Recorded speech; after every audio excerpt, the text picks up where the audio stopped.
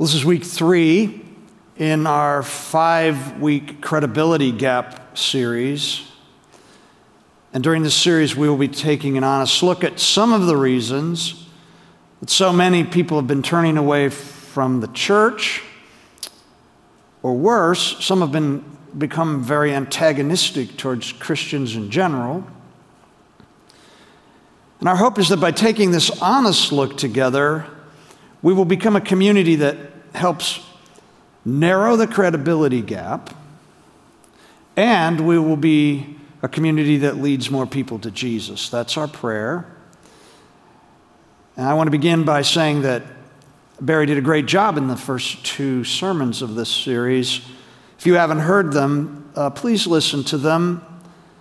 They are not what I would call easy listening sermons, but they're both powerful.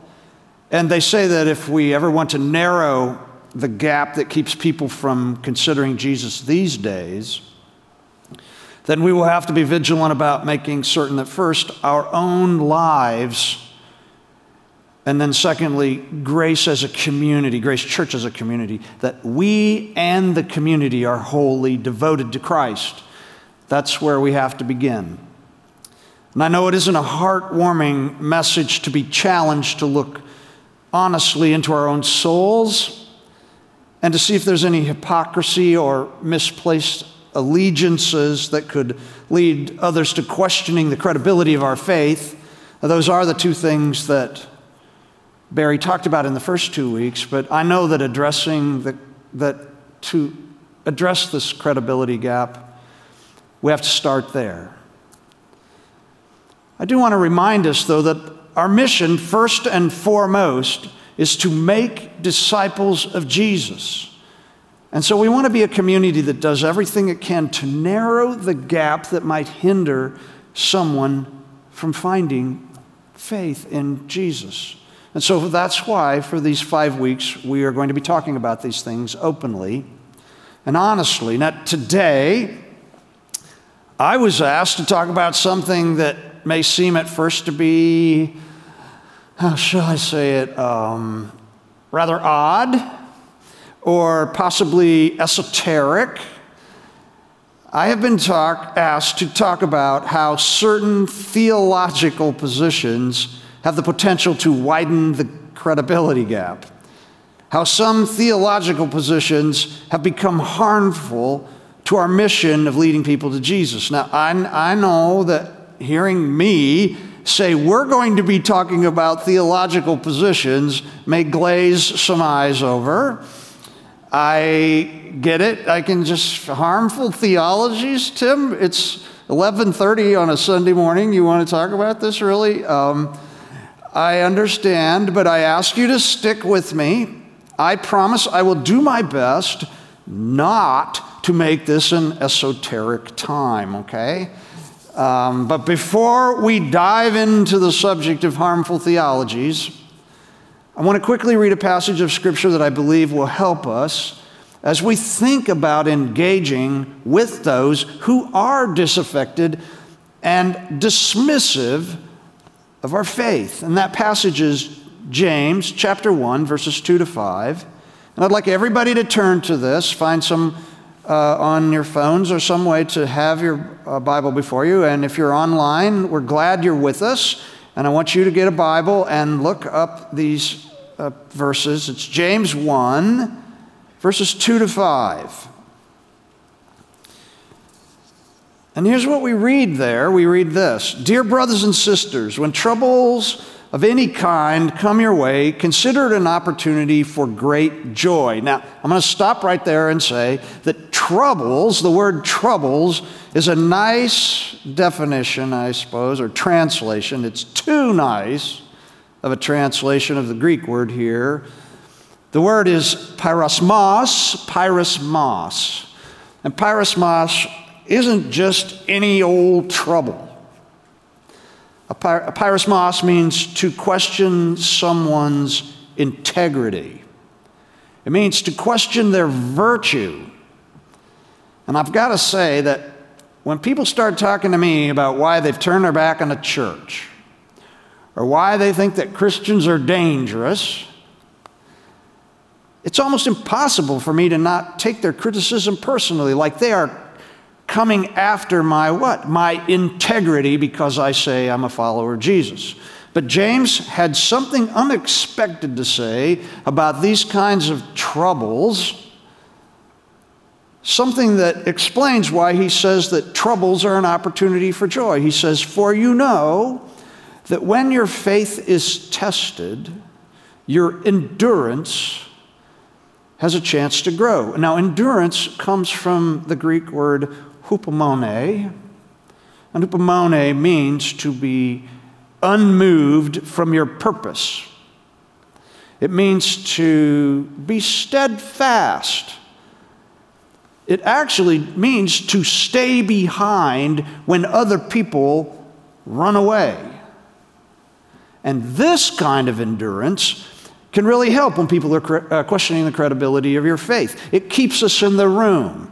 It gives us a chance, after showing these people that we are willing to have our integrity put to the test, that we're still there and we're still ready to what? Lead them to Jesus. And that should give us joy, according to James. Then verse 5 says, if you need wisdom, our generous God, or ask our generous God, and he will give it to you. He will not rebuke you for asking. And so, as we start to talk about theologies that may lead people to question the credibility of our faith, I think we need wisdom from God. So I'm going to ask for that before I say anything else. I'd like to pray, and then we're going to dive into this. So let me pray for us, and then we'll move on. Father, I am asking you for wisdom. I pray that everything that I say will be worthy of you and speak truthfully of you, and that you will teach us in this time about your heart and your desire for us to lead others to your Son. I pray that in Jesus' name. Amen. Okay, now one reason that I thought it was important that we read this passage from James right here as we get started, it was that it shows me, by what James is talking about in this book, that narrowing the credibility gap is nothing new for followers of Jesus. Almost everything that James talks about through the whole of his letter has something to do with showing a doubting world that Jesus is actually worth following. And the issues in James' day are exactly the same issues that we have today. Christians living for power and wealth widened the credibility gap then, and it still does. Saying one thing and then doing another widened the credibility gap in James's day, and it still widens the credibility gap. Living with one foot in the world and the other foot claiming to be following Jesus widened the credibility gap in James's day, and it still widens the credibility gap. But there was one thing that James did not talk about at all in his letter. If you read it, you'll find that he never talks about one thing that seemed to have not yet become an issue in the first century church. And you know, James's book is probably the earliest of the New Testament books. And at that time, harmful theological positions were not driving people away from considering Jesus. Now, they did have the problem that they were talking about a man who had died, had been raised from the dead. That seemed a little incredulous to some people, but that theological ideas surrounding Christianity were not yet problems. But today, there are certain theological positions that have taken root in the modern world. And when I say modern, I mean the last 200 years of evangelicalism. And sadly, these theological positions have helped widen the credibility gap. And we believe that we need to honestly examine these theological positions so we can be sure that what we say about God is going to be useful to leading people to Jesus. I am only going to talk about two issues. There are many that we could talk about, but I think that 2 will be enough today to get us thinking about this important subject. And here's the first harmful theological position. It is what I can only think to call an inappropriate view of the Bible. And I want to be clear, as clear as I can about this, because I don't want anybody to ever think that we don't have a high view of the Bible. It's God's Word, and we do have a high view of the Bible. But there is a theological position that is resident in the evangelical world that says it is not important that the Bible is a collection of different books, each with its own context and genre and message. This theological position holds that the Bible is essentially one big mystical thing. That's about the best way that I can describe it. And that every sentence or verse or small part of a verse, any way you want to break it up, those little things can stand alone on their own and have a very own special meaning outside of anything related to what the author intended or the world that it comes out of. And this theological position holds that you can pull a verse out here, and you can break up verses here, and you can take a verse from this part of the Bible, and you can stick it end to end with this verse over here, and you can make it say, well, just about anything you want to say, and that somehow, mystically, God is giving us new messages from that which people break up. And when you're done, the Bible becomes a pretty much of a you can say just about anything book. And people do say just about anything from just about anywhere all the time, as if it is biblical truth. And they are guided by nothing else than what they have decided the words on the page mean right now. Now, here's an example. In the 3rd book of John, in verse 2, we find this phrase in the middle of a much longer sentence. It says, "Beloved, I wish above all things that you may prosper." All ancient letters began, notice it's verse 2, they all began with the statement of who's writing the letter, to whom, and then the writer says something positive about the people that they're writing to, just to let them know they like them.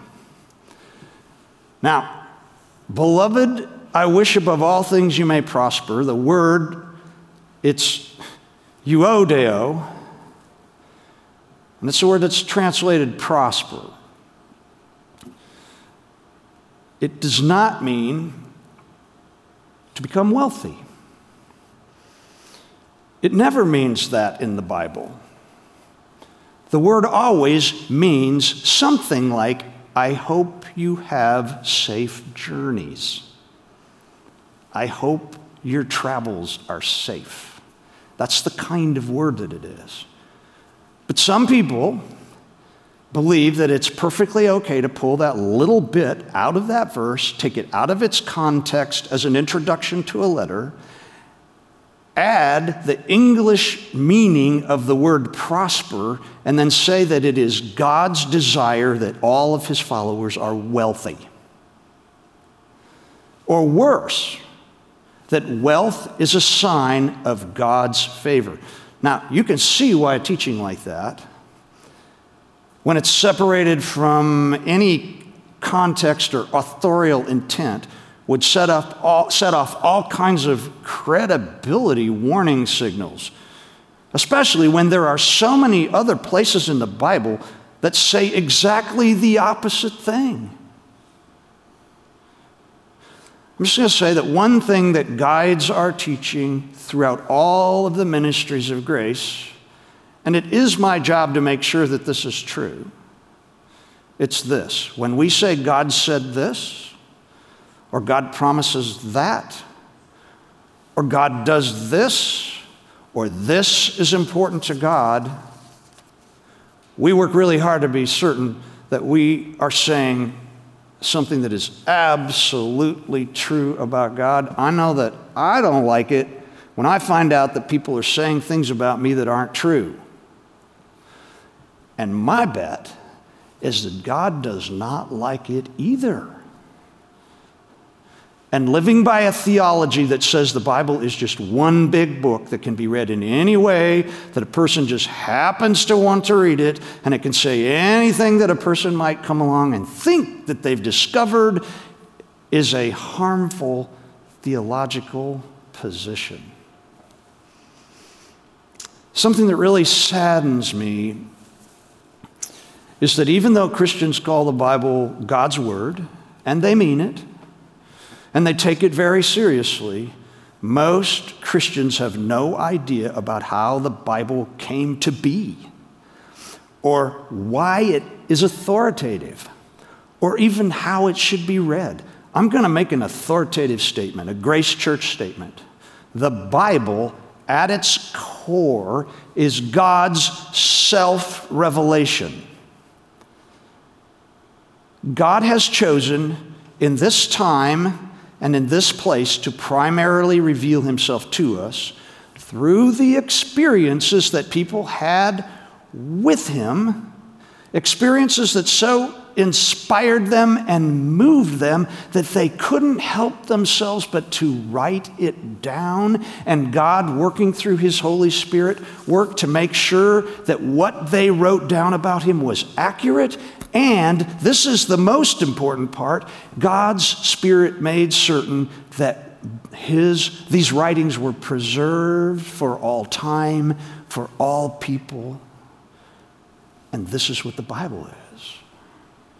And a big step towards closing the credibility gap related to the Bible is simply knowing enough about the Bible to correct misstatements and misjudgments and be as truthful as we can about what the Bible is and what it actually says. I know this involves work. Knowing how the Bible came to be and knowing how we should read it isn't something that gets people all excited.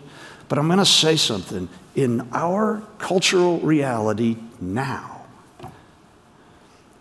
this stuff, knowing this stuff, will be helpful in leading others to see that the Bible is amazingly credible. It is amazingly credible.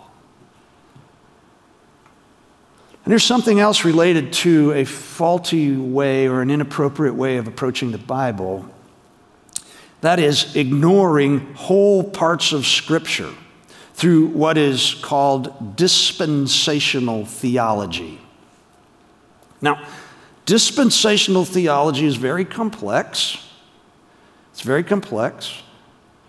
But at its core, it holds that the Bible timeline from Genesis onward, it can be divided into spaces, or what are called dispensations, where God works one way in this space, and then he works another way in this space, and then he works another way in this time space. And in each one, he seems to have a different character. And what many dispensationalists believe is that we can just ignore whole parts of the Bible because they were intended for a time that is long gone now and have nothing to do with the dispensation that we live in. Now stick with me here. This is personal. My grandfather, who I loved to death, and love him. He was a wonderful man, but he was a hyper dispensationalist. Hyper.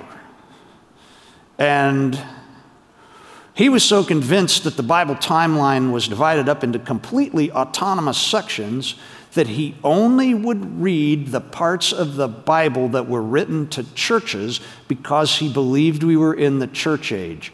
My grandfather did not even believe that what Jesus had to say was important for us to know, because Jesus lived in a dispensation that ended when the church began at Pentecost. Now, I know that's extreme, but this way of looking at the Bible is harmful, especially when people start asking questions about, say, for instance, why does the God of the Old Testament seem so vengeful and hateful and violent, and yet so different in the New Testament? Well, let's just say that it doesn't help to say, as my grandfather used to say, well, God used to be that way, but he's changed. Or worse, he would add, God has changed his mode of operation, but let me tell you, he still reserves the right to be vengeful if he wants to go after somebody that's crossed him. Now, I'm going to read a little bit of Isaiah to you. Just listen to this. Scream in terror, for the day of the Lord has arrived, the time for the Almighty to destroy. The day of the Lord is coming, the terrible day of his fury and fierce anger. The land will be made desolate and all the sinners destroyed with it. The heavens will be black above them and the stars will give no light. The sun will be dark when it rises and the moon will provide no light. I, the Lord, will punish the world for its evil and the wicked for their sin. I will shake the heavens and the earth and the earth will move from its place when the Lord of heaven's armies displays his wrath in the day of his fierce anger. This is pretty rough stuff. It's pretty rough. And it's harmful to shrug it off and say, well, God isn't like that anymore. But he can be if you don't get into line. And people who are skeptical to begin with, they're just not going to buy this seemingly unpredictable God. Now, I'm not here to debate the notion of dispensationalism, but I'll say this. Here at Grace, we believe that the whole of the Bible, every bit of it, is the story of God's love for mankind. And so when we get to passages like this one in Isaiah, rather than casually appeal to some theological position that clearly won't make any of our skeptical friends feel good about it, our task is to do the hard work of putting a passage like that into its actual historical context and to identify, and this is the most important part, identify the cruel injustices that God was actually addressing in those angry words. We are confident that you'll find that God's intent, especially in places where his language seems harsh, is always to bring an end to some identifiable extreme injustice, all the while trying to draw people back into a loving relationship with him. Here's the truth. Most people don't know much, if anything, about the Bible, and they know less about the world of the Bible. Most of what people know about the Bible comes from someone they heard that sounded like they knew what they were talking about. Or worse, something they just happened to Google and look up online. Or from people who were trying to press them into making a decision that they really didn't want to make, and they caught something that person said about the Bible, and it stuck with them, and none of this is helpful. And Grace people, we need to be helpful. We need to be helpful. When people ask about the Old Testament's vengeful God, and they will ask because people always do, it's best to ask this. Just say, what passage are you talking about? Usually they're not talking about a passage, they're just talking about something broadly. But if they actually give you a passage and you don't know the specifics, you can say, I don't know the specifics, but I'll find out what's going on in that passage. Because believe me, you can find out what's going on in that passage. This is not like secret knowledge. Again, the bottom line is staying in the room. Just staying in the conversation will help narrow the credibility gap. Does God get angry? You bet. But if you look at why God is angry, my bet is that you'd probably been angry too. And does God ever step into history to bring judgment? Yes, he has. But if we give people the facts, they'll usually come to see that what we find, that what is happening in the Bible is a good God doing exactly what we would expect a good God to do. That's what's going on in the passage that I read to you from Isaiah. Again, we believe that the Bible is one long story of God's love for mankind, and I promise that we will do our best to teach every part of the Bible honestly and openly, because we believe that the Bible actually tells us about God, that something about God that is life-giving to everyone and can be to people who need to be helped across a credibility gap. Now, I've only finished one theological issue, so I have one more. What I want to talk about may ruffle some feathers. I know this because I talked about this in one other sermon. I talked about it in detail in a sermon that I gave in August of 2018, and some feathers were ruffled. And it has to do with theologies related to end times. There are 4 primary views on the prophecy related to end times, and only one of the 4 views, a view that is called the futurist position, only one of the 4 primary views holds that there is still prophecy that will be fulfilled in the future. This is the position that holds there's a rapture coming, followed by a 7-year tribulation and a 1,000-year reign of Jesus on the earth and a battle in a place called Armageddon. And believe it or not, it is the minority view of end times things in the broad world of Christianity.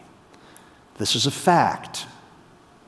And yet this view has dominated the evangelical fundamentalist world in North America for close to 200 years, and for most of us, it's the only thing we've ever heard.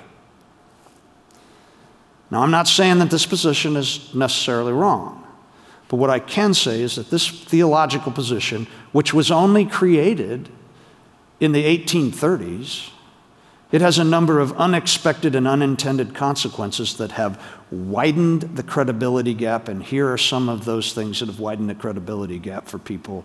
This position leads to what is called escapist theology, that we get out, and all those who disagree with us are left behind to endure terrible times of horror. That we get out. And it gives us a pass, since we're getting out, on worrying about the brokenness in the world now, because all of our focus is about getting lifted out and not having to fix the mess. And people sense that when we talk about it. And it also leads to Christians having no concern about the health of our planet, because part of the futurist theology is that this world will be burned up, destroyed by fire, and then recreated. And so the theological position has led to the idea that we can just take advantage of this planet for whatever purposes we have for ourselves, because in the end, it's just going to burn up anyway. And this theological position, it perpetuates a very deep us versus them way of thinking about the world that has spilled over in all sorts of ways, both into social realms, but primarily into political realms. And for most people, when we start talking about these things and why we act the way we do related to them, it is unimaginable to them. Now, bottom line in all of this, Jesus said he was coming back. And I believe with all my heart he will. But when and how, Jesus didn't say. In fact, what he did say was that even he did not know the time of his return. Please hear me on this. The Jewish scholars in the centuries leading up to Jesus' first coming had studied the scripture intently related to the coming of the Messiah. And they had figured out when and in what way he would come. And they were certain that they knew what he would do and what was going to happen when he came, and they had everything figured out to a T, and they taught it all the time, and everybody was all worked up in the first century about the coming of the Messiah. And they got everything wrong but one thing, and that's that he was going to be born in Bethlehem. And I think it's absolutely possible that we are living in a similar time. Now, let me be clear. All the futurist ideas about the end times could be right. But even if they are, we won't know until they happen, and there's nothing that we can do to speed them up or slow them down. Plus, experience shows that a strong emphasis on this sort of end times theology in a church takes that church's focus off the brokenness around them, and it puts their attention on waiting to hear a trumpet blow. And it's said that it makes people too heavenly minded to be any earthly good. This is why we don't measure on end times things here at Grace. The world is full of too much brokenness, and there are too many people who need to meet Jesus for us to major on this sort of theology. We will speak longingly about the return of Jesus.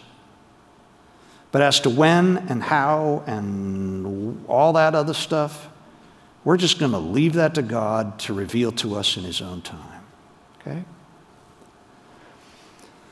The most popular Christian song of my youth was a song by Larry Norman called "I Wish We'd All Been Ready." I have asked if anybody knew this song. I see those hands. We've now gotten to about 12 people. I was going to say maybe you've heard it, but apparently you haven't. This song had a line in the chorus. The chorus went, "The sun has come and you've been left behind. I wish we'd all been ready." That's where the Left Behind series got its name, from Larry Norman's song. And I've been thinking about this song a lot, and its title, "I Wish We'd All Been Ready." And it still rings true to me today, but in a very different way. My prayer is that we, the people of Grace Church, will be ready. But not that we will be ready to be lifted out of this world like the song talks about, but ready in these days to live out what James said in that bit of his letter that I read earlier. My hope is that we'll be ready to honestly deal with whether or not our own credibility will stand up to the scrutiny of deep examination. That our lives will be such that we can say, "Come on, check it out. I'm confident that my life is credible next to my faith that I claim that I hold." And that we'll be ready to stay in the room and endure those kinds of troubles that come when you engage people that are not only unsure about Jesus, but they think what you believe might actually be dangerous. And that we'll be ready to only allow God's wisdom to direct our thinking, that only God's wisdom will create our theology as to what we say is true about God. I want us to be ready in these ways because these are the kinds of things that will actually close the credibility gap. John 3:17 says that God sent his Son into the world not to judge the world, but to save the world through him. And the essence of our mission is to tell the world this truth. And my prayer is that we, that Grace Church, that we will be a community that is ready to do all that we can to make certain that everyone that hears this message from us about Jesus will not only find it credible, but they will joyfully join us as we follow Jesus. That is my prayer for us.